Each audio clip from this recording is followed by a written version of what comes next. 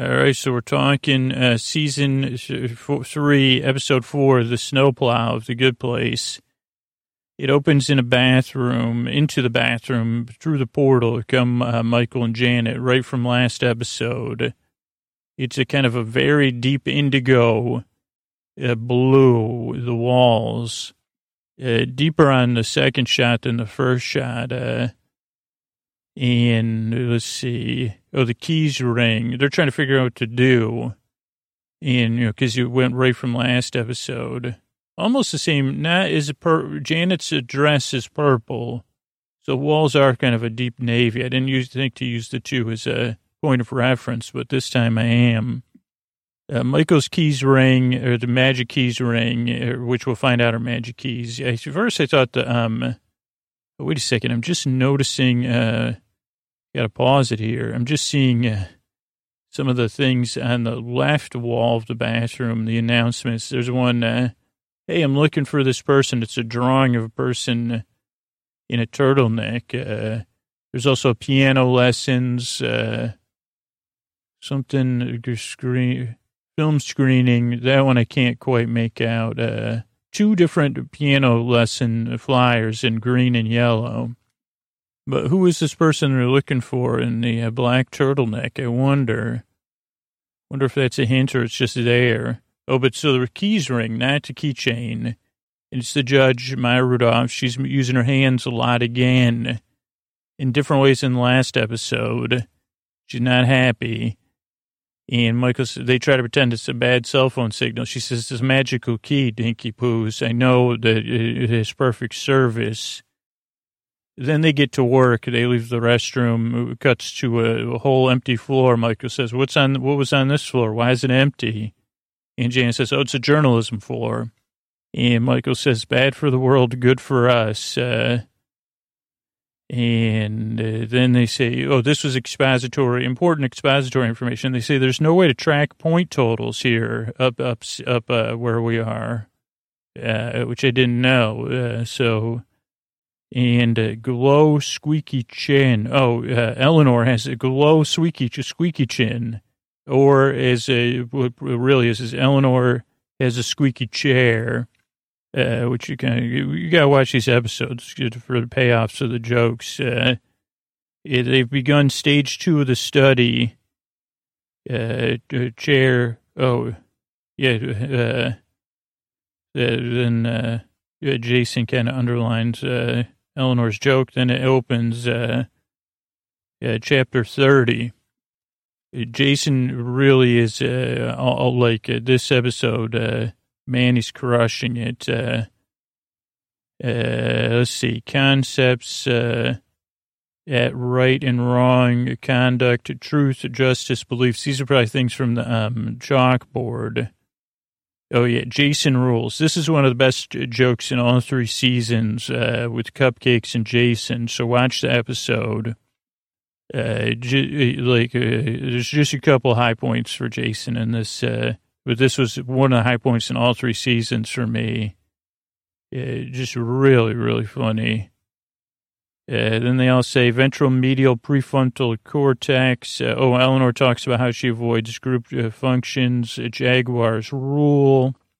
Then there's a couple of these. I don't know if this is a montage or what do they call it, but it's like it shows time passing in 4 rectangles with 4 different things. Kind of something, layover from the 60s, 70s, gets used. It's fun. In the first 4 rectangles, the first in the left-hand corner is Chidi teaching. Below him is Eleanor with a bandana and stuff with wires. She's undergoing through something. Chidi's shot continues to change from Socrates to Plato to Aristotle. There's also a shot in the upper right corner of Tahani focusing on learning or something. And then the bottom right is Simone studying like wavelengths on her computer. Then it's 3 months later. Oh, also, okay, we're in the office. A lot of good details in this episode. So we're at the journalism office. Michael and Janet are working, and we see there's a lot of Post-its. So that's like already a payoff from how they're keeping score. Couldn't view all of them. But the ones I did view, let's see, one has just Cheaty, and then he has 1, 2, 3, 4, 5, 6 check marks, then a line down the middle, and then 2. So I don't know if those were good check marks and bad check marks. This says sleepy, one says, and then I couldn't read the rest. Tahani dropping again. Like, oh boy, her score's dropping. Then there's another one with Cheaty with star, dash, a star, dash, a star. Then another line with a star. Another thing says Tahani looks in a. Then something I put a question mark and then hash marks, or hatch marks they call them, 5, 10, 15, 20, 25, 30, 35. 4 lines with a line through it. Jason mentions Jaguars. I didn't have the ability to count those, but there's lots of hash marks. And then there's a note Janet wrote. Jason is very, I would assume it's SEXY, but I couldn't see that word. I could only see a smiley face below it. Yeah, so there's a couple of things in the post office and their post-its on their office. Eleanor needs a job, but she also has a Thunderbolt glitter shirt. I think I mentioned in the intro is like, I don't know if her clothing is themed towards celestial bodies this season, or just an occasional theme. But this episode, it is. But last, I said, oh, some of that embroidery that I didn't pay enough attention to, Scoots. Then they go to a cafe lottery store. This is in Australia. And Michael kind of tells Janet about a snowplow analogy. We're going to help Eleanor drive along the road of improvement. And just so you know, the 186 from the bottom lottery ticket is a winning one. We cut to Eleanor. She has won 18 grand. Another worthy reason, just as one moment after that, to watch the entire episode. There's so many gems in here. Then Cheaty has more stuff on the board. Belief in the soul, mortal, material, just like body, pleasure is purpose of life. Animals try to avoid it as much, pain in the butts as possible. Oh, this must have been another series of 4 shots. Because then we see Eleanor, I didn't have a chance to, she's in a garland head thing, like a garland headband with antlers, and she's happy, very happy, participating in some group activity. Yeah, she has a fortune cookie. There's also holiday decorations up, just so everybody knows. Then on the top right is the team eating Chinese takeout. Also on the bottom left, Eleanor's eating Chinese takeout. I don't know if this the bottom right is Michael and Janet. They have so many holiday decorations. Just in this shot, we see a snowman, menorah. They're wearing Santa hats. Michael's clapping. I think about something that's happening. Here's a reminder for me to look up St. John's University, which I did. Then we see whatever room they're using, this multi-purpose room. I think maybe Simone's multi-purpose room. Or maybe Cheaty's. There's decorations, a blue snowflake, like kind of blue, like LED blue, pine tree, not a Christmas tree, but a pine tree with lights on it. There's some silver garland. There's some gold garland. There's also like the chain of paper links you can make as a kid.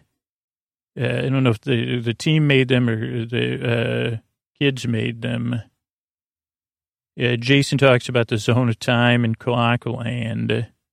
Tahani talks about Giselle. And Eleanor says, we got it. We always get it. Then she says, why would you want to watch football with Jason? And Tahani explains why. And I said, hubba, hubba. More horror and decorations, light up plastic Santa, one of those old school light up plastic Santas. There's candy canes of all varieties, even light up ones like this plastic Santa. There's bell and ribbon lights. There's newspapers on the racks, but even that has lights on it. There's paper or ornaments, even like those fold out, something you unfold and becomes like an organ, like accordion ornaments that kind of fold out. lots of socks. I couldn't remember stocking. I put lots of socks on the walls, but those are stockings. There's even like these fringe ribbons on the desk, poinsettias, and then a wall with Post-its. I think it was out of focus. Then we see Tahani. She's at a bar reading. And I don't know what book she was reading because they didn't show the cover. But then we meet one of the Hemsworths. I always thought it was a Helmsworth. I really learned a lot about the Hemsworths this episode. We'll talk about it later. And really a lot of things I didn't realize and things I didn't know. Like, I'll just tell you. So Miley Cyrus is famous for going out. I thought she was dating. This is how little I knew. I'm not doing jokes. I always thought she was dating on and off with Thor, Chris Hemsworth. I want to say Helmsworth though, but it isn't. And but she was with Liam. She's been in relationships with Liam Hemsworth. So every time I pictured them, when people were pro that is a happy couple, I was like, I always pictured her and Thor. And maybe once when I saw a paparazzi shot, and I said, oh, well, that's just Thor without the long hair. Turns out I was totally wrong. My world has been, it was like a wrecking ball. That information came in like that. But we talk about, this is the Larry Hemsworth. He has older sibling success issues. Eleanor, we see her reading The Republic of Plato. I don't know if this was a series of shots. Then we see Jason. Oh, no, this is another wonderful Jason moment in his Jags gear. And it's also just good to watch, even just the levels of acting, because Simone and Chidi are in the background. There also may have been a Descartes ruler on the wall for decoration. Back in the observation station with Michael and Janet, there's real candy canes near the computer. They even had a gingerbread house. There's my note to look up the Hemsworths. We see another series of shots. Eleanor singing happy birthday and holding a cake. We see Chidi smiling. We see Tahani reading Kierkegaard's The Present Age. We see Larry Hemsworth using a highlighter on a book, You're Not So Bad, which I couldn't locate that exists. And then Jason's reading a book about the big farm. Again, man, this is a really layered episode. Another payoff in that scene. But I was so distracted by the payoff, I don't know what book it was other than Big Farm. Let's see. We see Eleanor's happy, super barred, activate, 8:32. Oh, super bored. Chidi says, Superboard activate. It was already 8:32 a.m. Everyone looked very awake. It was 24 degrees Celsius. Lunch was Vegemite and milk. Schedule for the day was a review Kant essay, compare and contrast Jacques Lacan with Chaka Khan, and then review papers. Okay, we also have this big chalkboard. This is a lot of coverage here in the office. In the observation station. So I didn't get everything, but it's describing, it's kind of like because they're working with the materials they have on Earth, Janet and Michael. So it says, take sparking spots, flips off anybody, did not lift to shops for 6 weeks and 2 days, holds doors for strangers, hides in bathroom to avoid people, LIES to friends and loved one, believes in kindness, discuss or digress or something, disguises, I don't know what that says, could devolve, couldn't decide, helped others be kind and nice. This is about Chidi, forgets commitments, decides to something. I guess this is Tahani. Midday drinks, bad judgment, can be chronically lazy. Maybe not. Come, not always the answer. Something, GTA, I guess it is Jason. Taking things, wakes before noon. We also see, I think this is on the board, Blake Bortles is number 5. Oh, no, Blake Bertles, another funny thing, number 5. This is purchases from gray market vendors, constant positive affirmations, charity for others, 2 squared plus 7 to the E equals 0.0005. A to the lower capital A to the lowercase I, K to the lowercase I, KA squared. Vanity, forgiveness, generosity. Then we see a big ring on Tahani. I never looked this up. I said, how much does a carat weigh? But I didn't see that. Duty, is that what that says? Party. Oh, the party. The Airbnb, Heirbnb. Everybody meets Larry. Bon voyage. Really worth it. I mean, you gotta see this episode. Jason's question, did Miley write Wrecking Ball about Chris's brother, Liam? So that would even confuse me more. Because the first 2 or 3 times I watched this episode, I said, is Liam not a fan of Chris and Miley being together? But I guess it's like that. Chris is the most famous, so it's Chris's brother, and Larry's not, Eleanor was in a pink long sleeve shirt with a star that kind of looked like the streaking star from Now You Know, which is NBC property. Michael and Janet are in the wine cellar, and white tuxes, kind of undercover caterers.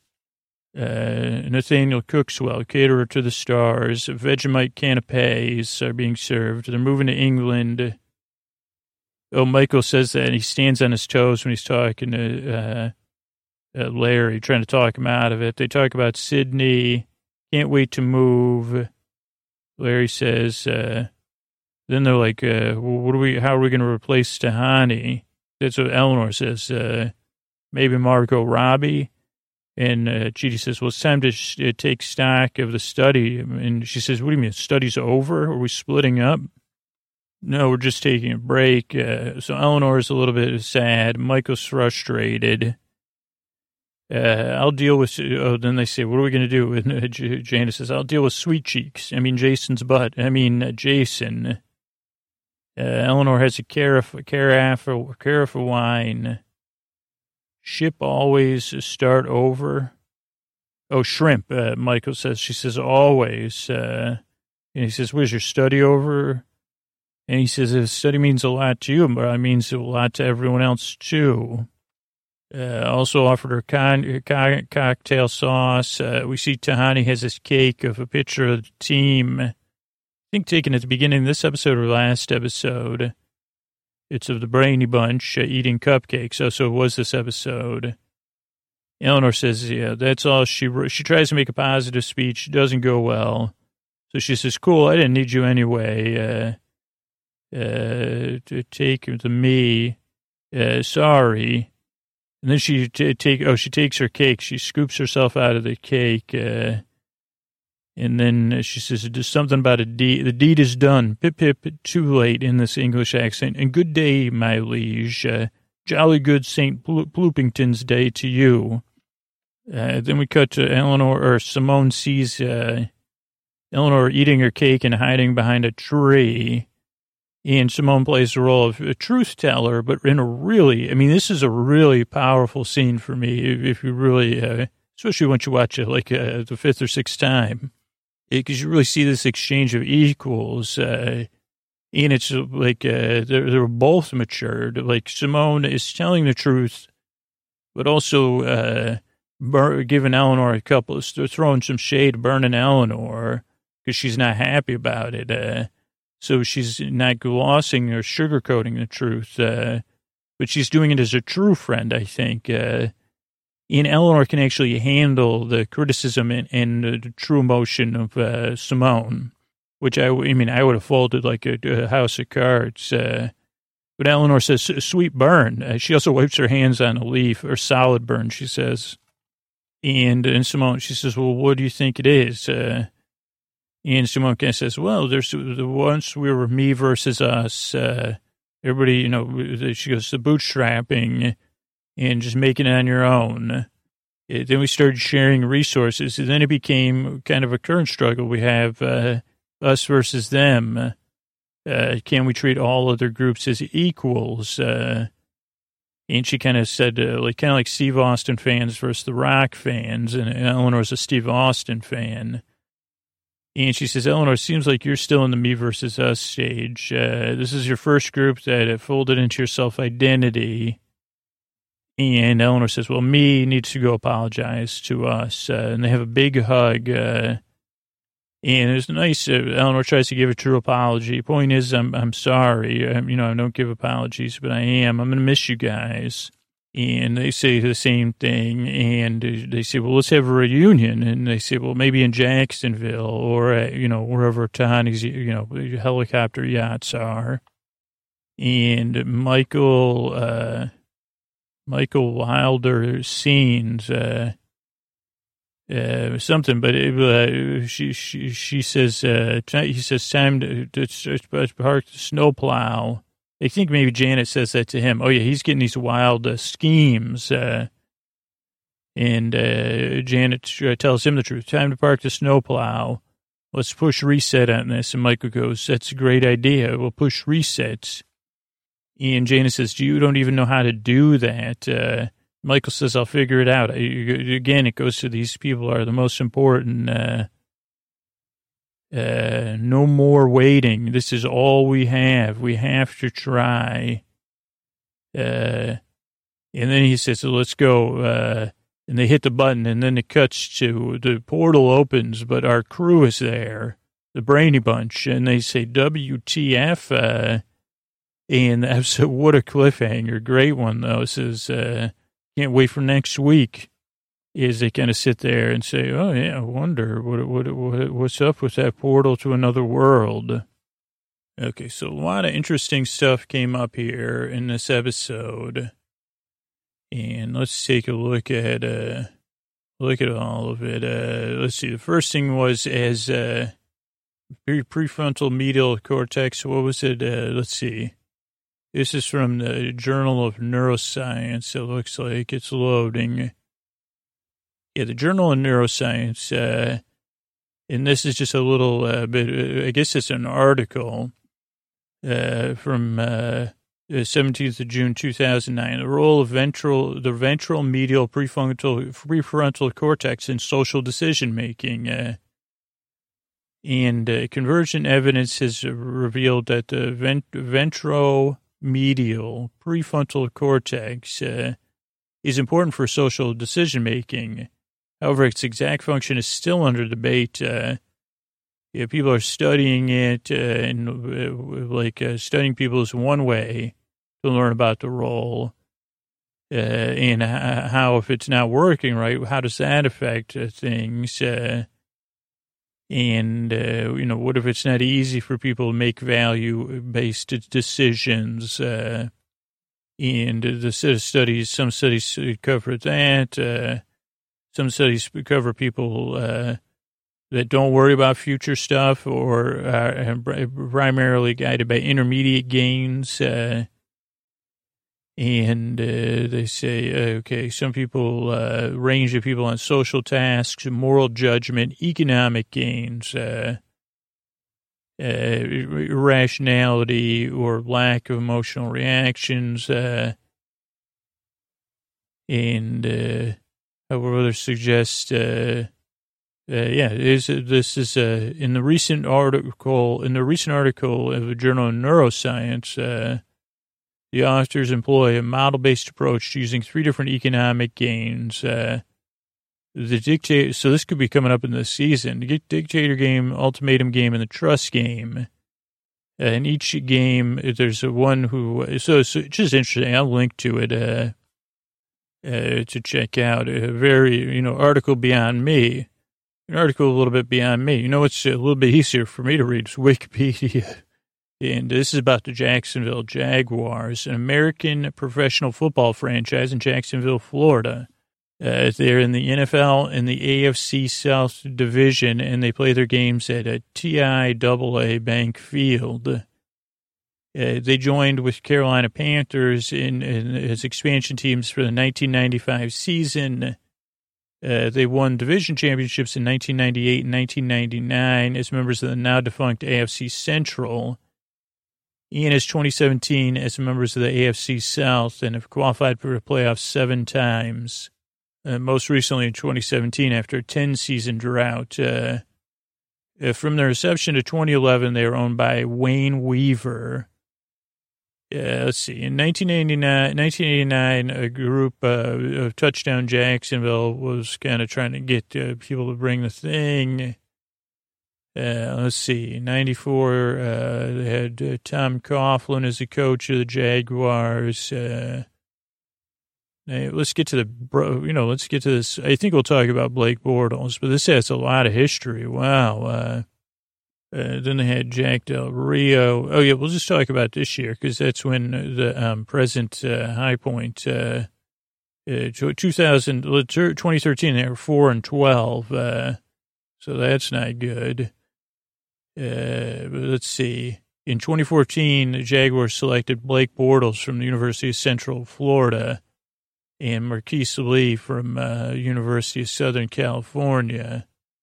And so then, let's see, 2017, with plenty of cap space to work with, Jacksonville splurged in free agency, adding a defensive tackle, Malik Jackson from Denver Broncos, like a lot of new players, top 10 talents. They fell in the second round. In 26 October, they beat the Colts in an international game. But then their coach lost. They lost 9 games in a row. In 2017, they said interim coach Doug Marrone, who coached Syracuse University, I think, was going to be the new head coach. And Tom Coughlin was going to be like some executive. Let's see here. They went on week 15. They beat the Texans. They clinched their first playoff appearance. They beat the Buffalo Bills in their first playoff win. Then they beat the Steelers in Heinz Field. And then they lost to the Patriots. So let's see. They like let's see their logos: a silver helmet, teal, gold, and silver with black accents are their colors. Gold leaping jaguar. One of their main sponsor says, that looks like too much. That's not our logo. That looks like a logo of one of our competitors. And let's see. They figured that out. So, yeah, there's a little bit about him. There's a great episode of 99 PI about sports uniforms. I think it's mostly about NBA uniforms, but you should check that out. What about St. John's College? Because I never did look it up. It's St. John's College at the University of Sydney, or the College of St. John's the Evangelist, residential college within the University of Sydney. Established in 1857, it's the oldest Roman Catholic and second oldest university college in Australia. It's a co-educational community of 250 undergraduate and postgraduate students. So people will probably know Chidi pretty well there. It's a nice small school. It was established as a Benedictine foundation by Archbishop Polding, who had formerly been an English Benedictine monk at Downside Abbey. And the English Benedictines were prominent in raising public support for the founding of St. John's. Let's see, the carved Gothic-style reliquary box in the chapel. Oh, okay, that's interesting.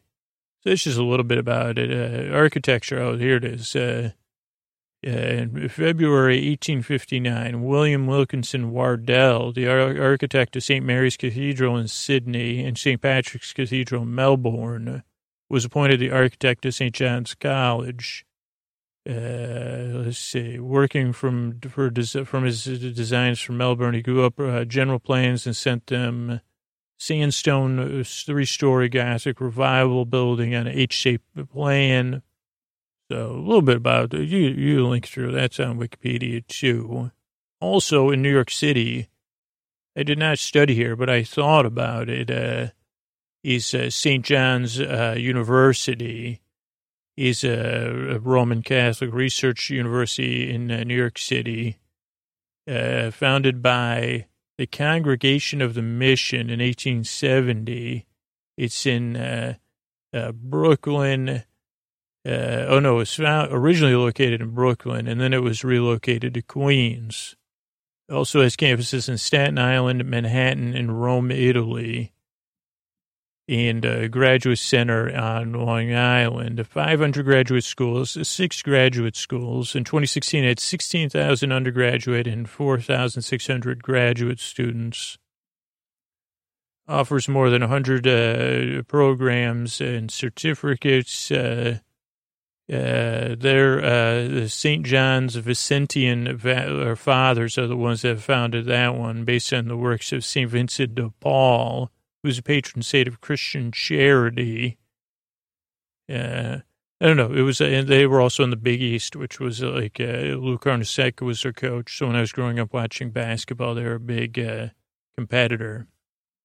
Okay, let's look up stuff about a birth order, because I don't know if Larry Hemsworth was the oldest or the youngest or a middle child, but this is over at psychologies.co.uk from 2012.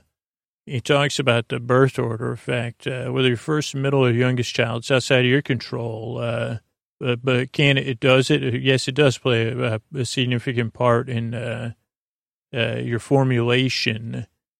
Surely these things aren't set before we get started, or are they? You know, this is like a little bit of a, this is written, it's said by the team, but it looks like it's written by one person, because they already had 2 daughters, 5 and 6, and they're about to add a 3rd baby to the mix. Let's see. The importance of birth order was first set out by Austrian psychologist Alfred Elder.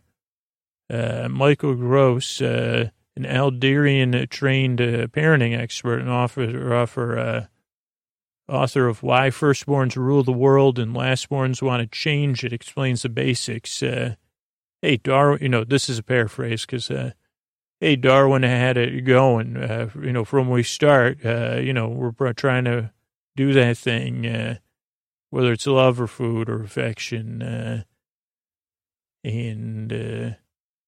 so firstborn historically are more likely to reproduce as adults, be a little bit tougher. They're their parents' blue chip security, whose birth is most eagerly anticipated. And don't let any of this, you know, get to you. It's just a talk. Typical firstborns are approval. I'm the firstborn, by the way. Approval seekers. They've been showered with attention. I just want. I don't like. Well, I'm not like this. I'm not. Though I say I want to be. Educational achievement was highest in the firstborns, not in my case. Diminished or further down. And all my siblings. I mean, it's just true. All my siblings did better than me. I was not a good student. I'm kind of average intellect compared to my siblings, who a lot of them are very intellectual. You know, I'm more of I have my positive qualities, don't worry.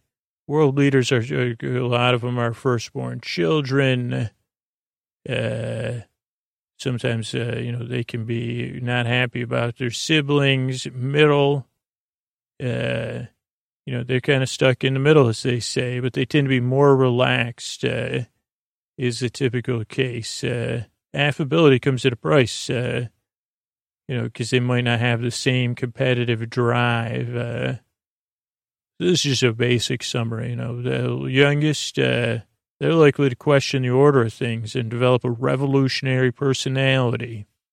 There's they're the babies of the family and may grow up expecting others to take responsibility. They are not life's volunteers. It says gross. They're more likely to put others in service.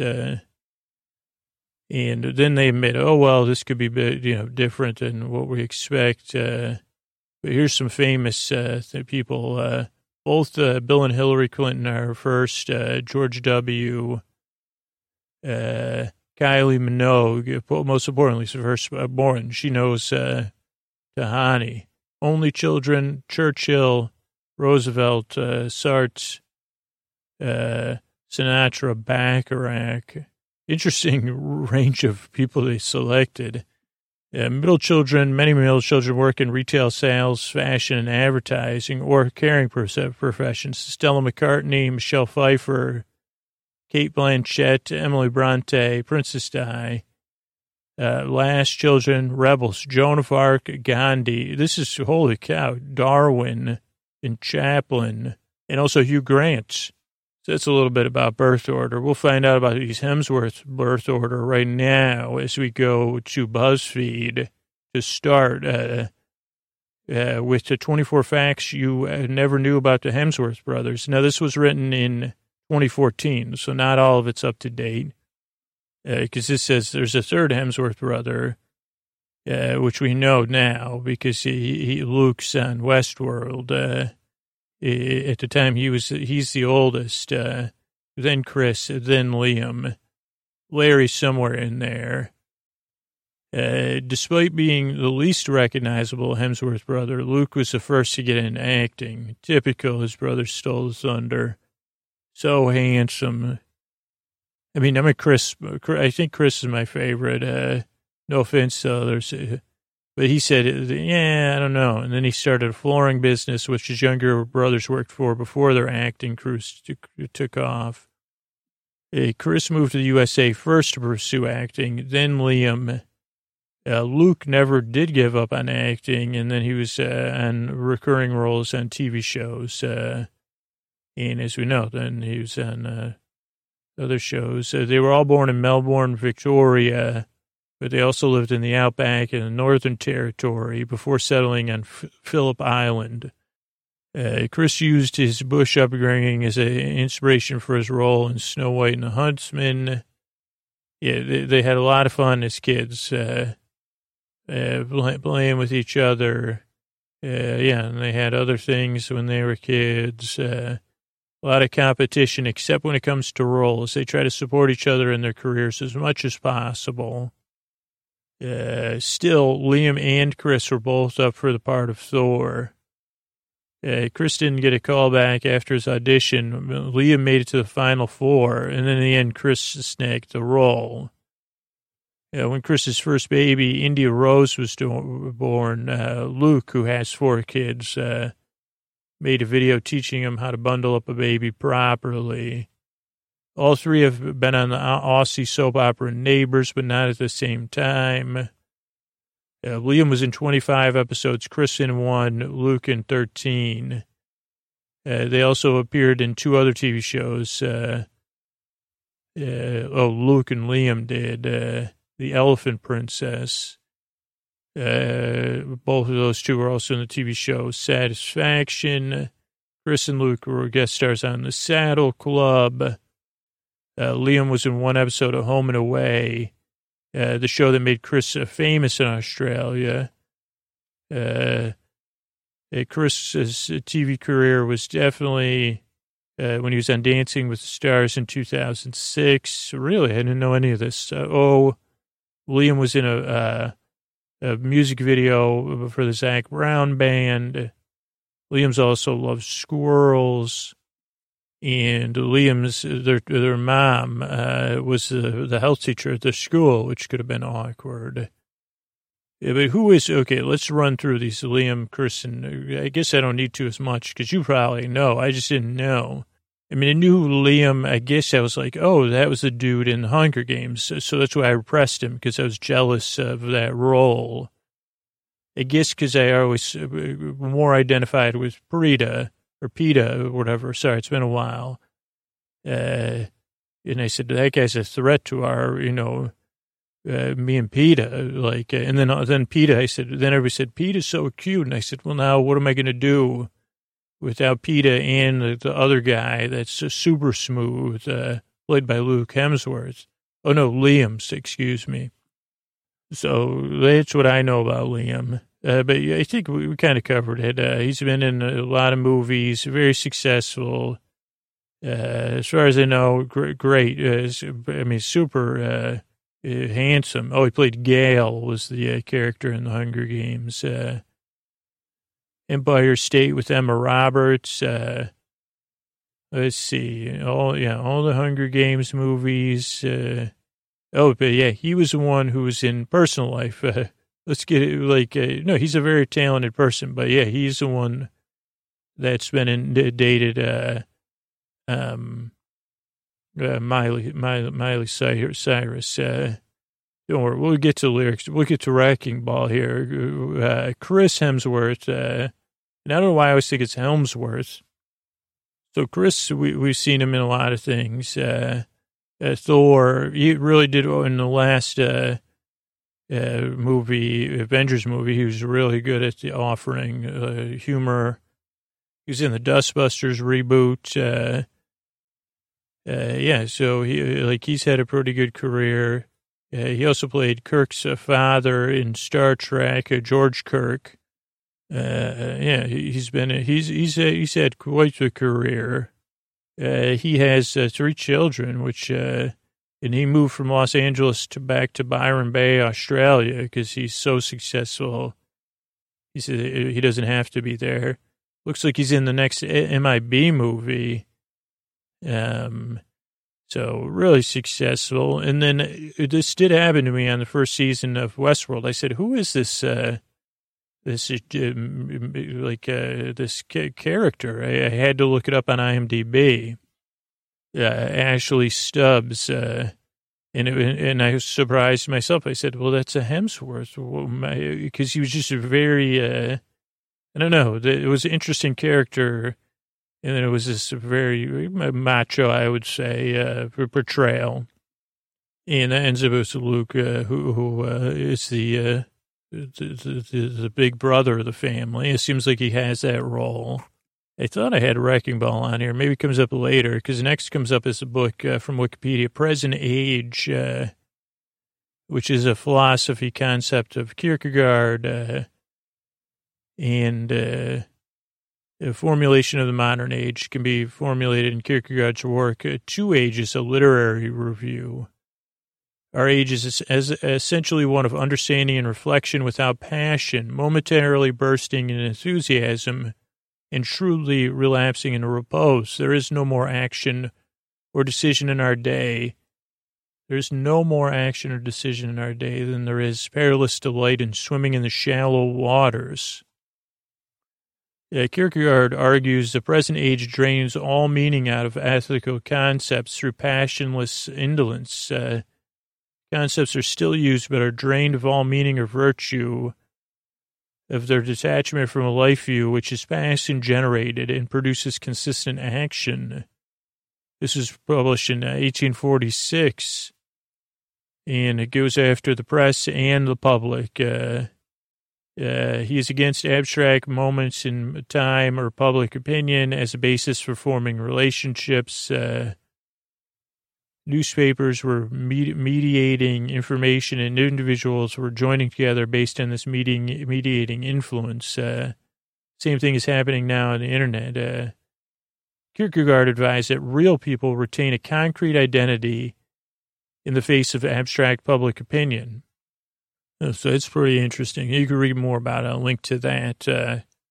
What about Jacques Lacan? Lacan, 1901 to 1981. So this is not that long ago. A French psychoanalyst and psychiatrist who has been called the most controversial psychoanalyst since Freud. Influenced many leading French intellectuals in the 60s and 70s, especially those associated with post-structuralism. So let's get to the juicy stuff here. So he's got his history, 40s, 50s, 60s, 70s, major concepts. This is pretty dense. I was trying to find something. 3 orders, the imaginary, the symbolic, and the real.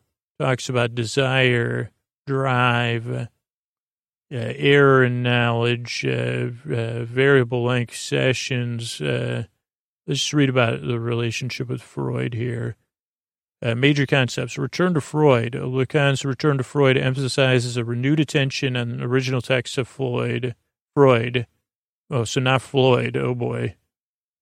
Including a radical critique of ego psychology, whereas Lacan's quarrel with object relations as psychoanalysts was a more muted affair.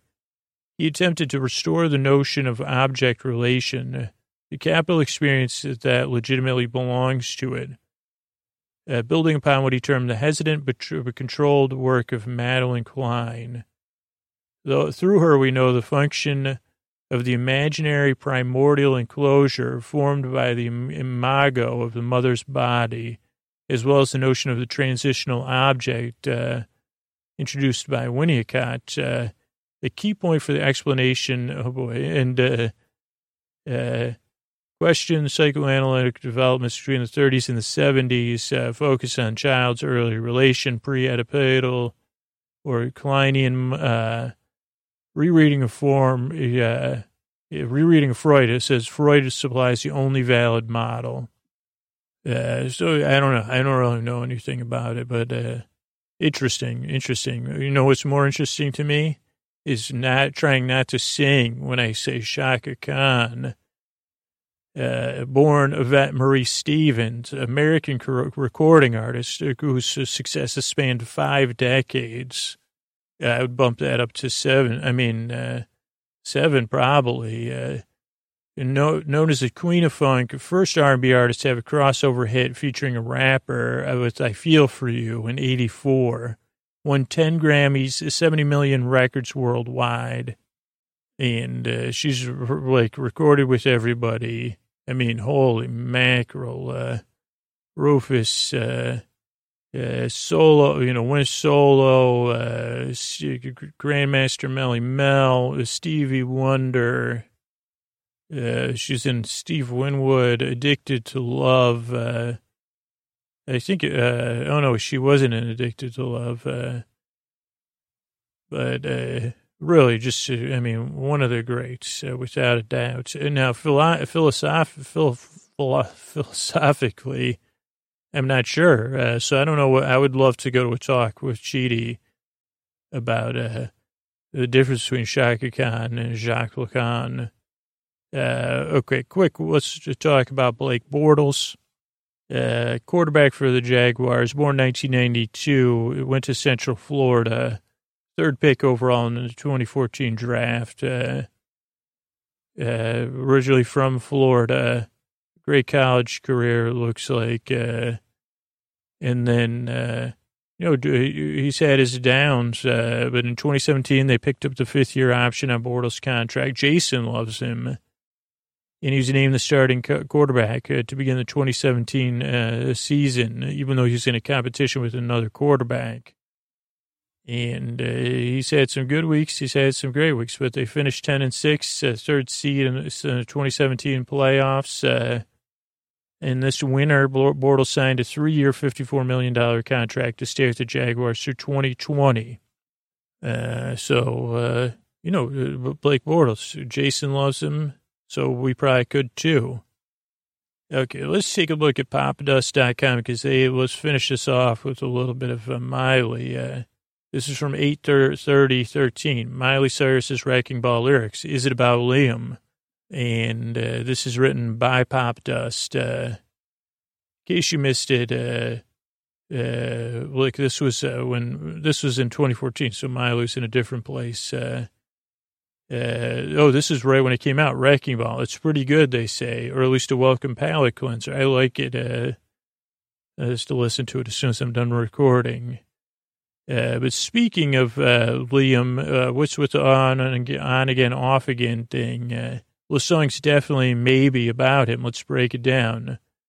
Our hearts in vain. We jumped, never asking why. They said, this is a little bit like the Lion King. We kissed, I fell under your spell, love no one could deny. So I said, okay, the first kiss, Did you ever say, I just walked away? I will always want you. You can't live a lie. Running for my life, I will always want you. What happened? We were just kissing, and now we're not kissing anymore. But now she's trying to beat the ticking clock of fading love and win him back. I came in like a wrecking ball. I never hit so hard in love. All I wanted was to break your walls. All you ever did was break me. Yeah, you wreck me. You know what? This doesn't look like it. The more Miley chipped away, the more vulnerable she became. It's a really beautiful image. I put you high in the sky, and now you're not coming down. It slowly turned. You let me burn, and now we're ashes on the ground. Now Popta says, okay, it's getting super emo. She built him up, made him feel top of the world, and he didn't return the favor. Then it repeats like as a wrecking ball thing. Yeah, I just closed my eyes, left me crouching in a blazing fall. Miley heightens the core visual. Her emotions for him are pure and new. I never meant to start WAR. I never just wanted you to let me in. Instead of using force, I should have just led you in. Miley clearly took a moment before this verse to step into Liam's shoes. It wasn't me. I didn't mean to. Maybe lead you into my heart. Maybe she'll keep going up. But then she goes, yeah, you know, then we go back to the chorus. It goes back through the rest of the chorus. And just a classic pop hit. I don't know. I don't know anything really. I really enjoy good pop music, and especially listening with my daughter. So, and Miley has a lot of good pop songs. So let's close it out, though, with Vegemite, just to close it on more dull notes. It's a thick Australian food spread made from leftover brewer's yeast extract with various spice and vegetable additives. It was developed by Cyril Percy Callister in Melbourne, Victoria, in 1922. It's been acquired a few times. It's a spread for sandwiches, toast, crumpet, and cracker biscuits, as well as a filling for pastries. Similar to Marmite, slightly bitter, malty, rich in glutamates, giving it an umami flavor similar to beef bouillon. And it was following the disruption of imports of Marmite after WW1 that Callister's employer said, hey, Fred Walker and Company, this brewery's got the yeast they're getting rid of, make something out of it already. And so he did that. And the name of Vegemite was selected out of a hat by his daughter, by Fred Walker's daughter. So, yeah, let's see. Consumption, okay, we went over that. Let's see. Is it kosher? Kraft contracted. In 2010, it did. It get a kosher certification, but after some where people said, I don't like that. It's rich in B vitamins. Its primary ingredients: yeast extract. And yeah, it was originally promoted as a healthy food for children, yes, it was during that time of the WWs. I think I've tried it, but it's been a while, so I'll have to try it. But yeah, that's it. Thanks so much, and good night. I want to thank everybody over on YouTube, Fanny, Tim, I am Love, thanks, and good night. Cameron, Miley, AG, thank you, thanks, and good night. Ninja, CG, JS, and Sheridan, thank you, thanks, and good night. Ashley, Jess, and Prometheus, thanks, and good night. Dave Feisty, and Khaleesi, thank you, thanks, and good night. Heather Highlander in Texas, thanks, and good night. Kellen and Mari, and wasn't, thank you, thanks, and good night. I'm not Rainia, Locke, and Jay, thank you, thanks, and good night. Sunday, Tad, and Kookie, thank you, thanks, and good night. Jay, Autumn, and Pat, thank you, thanks, and good night. Nay, Heather, and Dogs, thank you, thanks, and good night. Going, Clary, and Conquer, thanks, and good night. Locke, Carl, and First, thank you, thanks, and good night. K, C. Steele, and it's, thanks, good night. Fully, Yuru, and Uni, thanks, good night. Jude's, be superior. Noah, thanks, and good night. Kitty, Essential, and Taya, thanks, and good night. Nima, Haley, and Yellow, thanks, and good night. G. Blake, Itmar, and Megan, thanks, and good night. Molly, Peggy, and Volley, thanks, and good night. Noah, Patchouli, and DP, thanks. Sherlock, Crispy, and Laura, thank you, thanks, and good night. Thanks, everybody, for commenting on the YouTube. I'm definitely behind on the YouTube comments, but thanks for all the commenting over there, and good night.